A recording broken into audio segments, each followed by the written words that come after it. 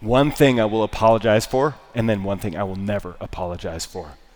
I will apologize for the fact that I sound like a smoker. I went for a bike ride, and afterwards, today, I feel like I smoked like 30 packs. So I feel like I should just be talking like this, the whole time tonight. And that's actually kind of how I want to talk, but I'm going to try not to. So I apologize for that. What I will not apologize for ever is the long form of this reading. Because the church gives an option to do the short form. I love the long form. I will pick it 1,000 times out of 1,000. I will pick it every day of the week and twice on Sunday or on the feast day of Our Lady's birth. Why the heck do we have all these names, right? Well, there's a real reason. And there's a reason it should never be skipped over. God works in human history. In human history. So all these ancestors of Jesus, God is at work, preparing the way for the fullness of time when he will come as one of us. Not just as God, distant, but God with us. Emmanuel, that's what the name means, God with us. And how does God do that? He works in history, in human history. Not in abstractions, but in realities, in real lives of real people. And so that's why I love these names. And if you know your scriptural history, you know that this is a checkered past. Like some of these people are great, and some of them are not great. Some of them we don't know anything about. They're nondescript. And that's human reality. There's greatness in humans. There's sinfulness in humans. It's in Jesus' history. Think David in particular, the great King David. We sing his praises. We sing his psalms that he wrote himself. The great King David was an adulterer and a murderer. Human reality. Rahab, who's mentioned in this genealogy, is a harlot. And God uses all of it. Some of these people have great doubts. Solomon, the great king, right? He builds the temple, and then he abandons the Lord and gives himself over to lust. That's real. God uses all of that. See, we tend to think that God only uses the perfect people, and that's a bit of a danger on a day when we honor Our Lady, because she is sinless. And more about that later. But God uses human realities, the mess. He uses the mess. Pope Benedict XVI, the great Pope Benedict XVI, he says, we find ourselves in the hands of a God who writes straight with crooked lines. That's this genealogy. God writing straight with crooked lines, using even sinfulness to still further his plan of salvation because he's bigger than human sinfulness. Our sins don't frustrate the design of God ultimately. Now, they can frustrate his design in our lives ultimately, but he's sovereign, he's bigger, and he can use even sin to draw out goodness.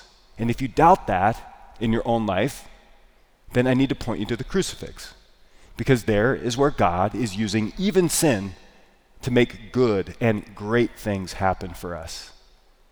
St. Paul says, all things work for the good of those who love God. All things.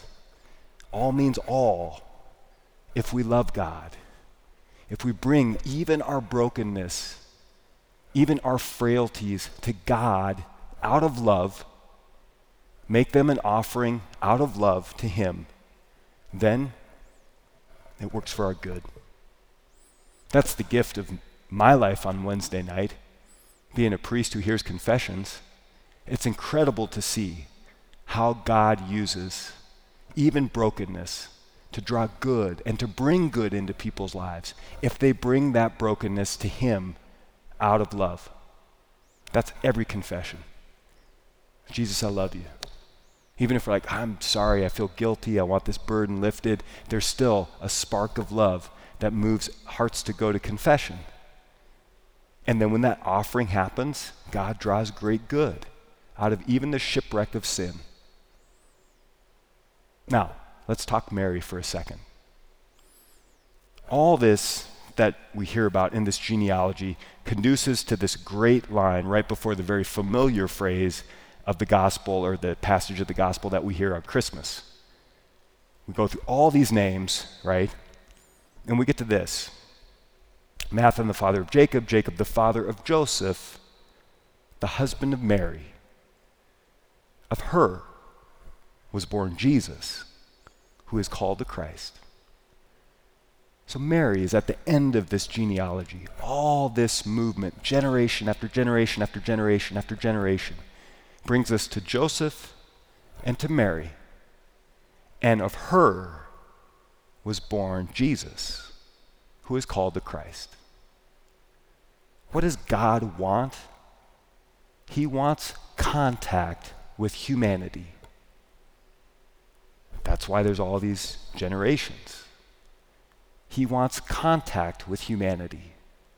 And he wants humans to say yes to him. And that's why we honor Our Lady.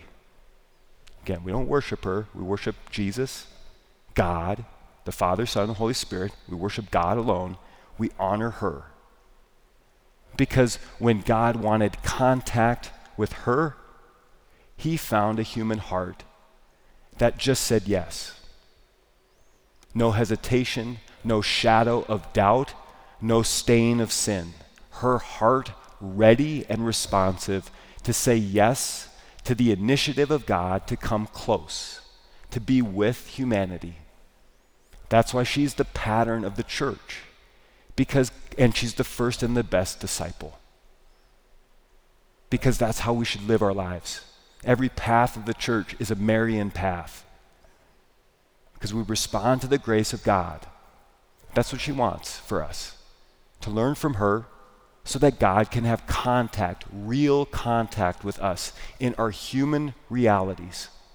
She did it first, she did it best, and she can teach us how to do it. So as we celebrate her birthday today, that's what we want to learn from her. The gift that we can give her is the gift of trusting her Son. That's what she would want. So that even though we're not stainless, we're not sinless, okay? Even though that hasn't happened in our own lives like it happened in hers, we can say yes like she did and trust our Lord more today than yesterday. Bring our human realities to him and say, I give you this out of love so that you can have real contact with me in my life, that you can be close to me, that you can be Emmanuel, God with me, not distant, but close. That is exactly what she would want for us.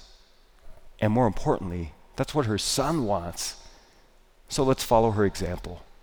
Let's ask her to pray for us, to intercede for us, so that we can truly say yes to Jesus, who is our Lord and our Savior.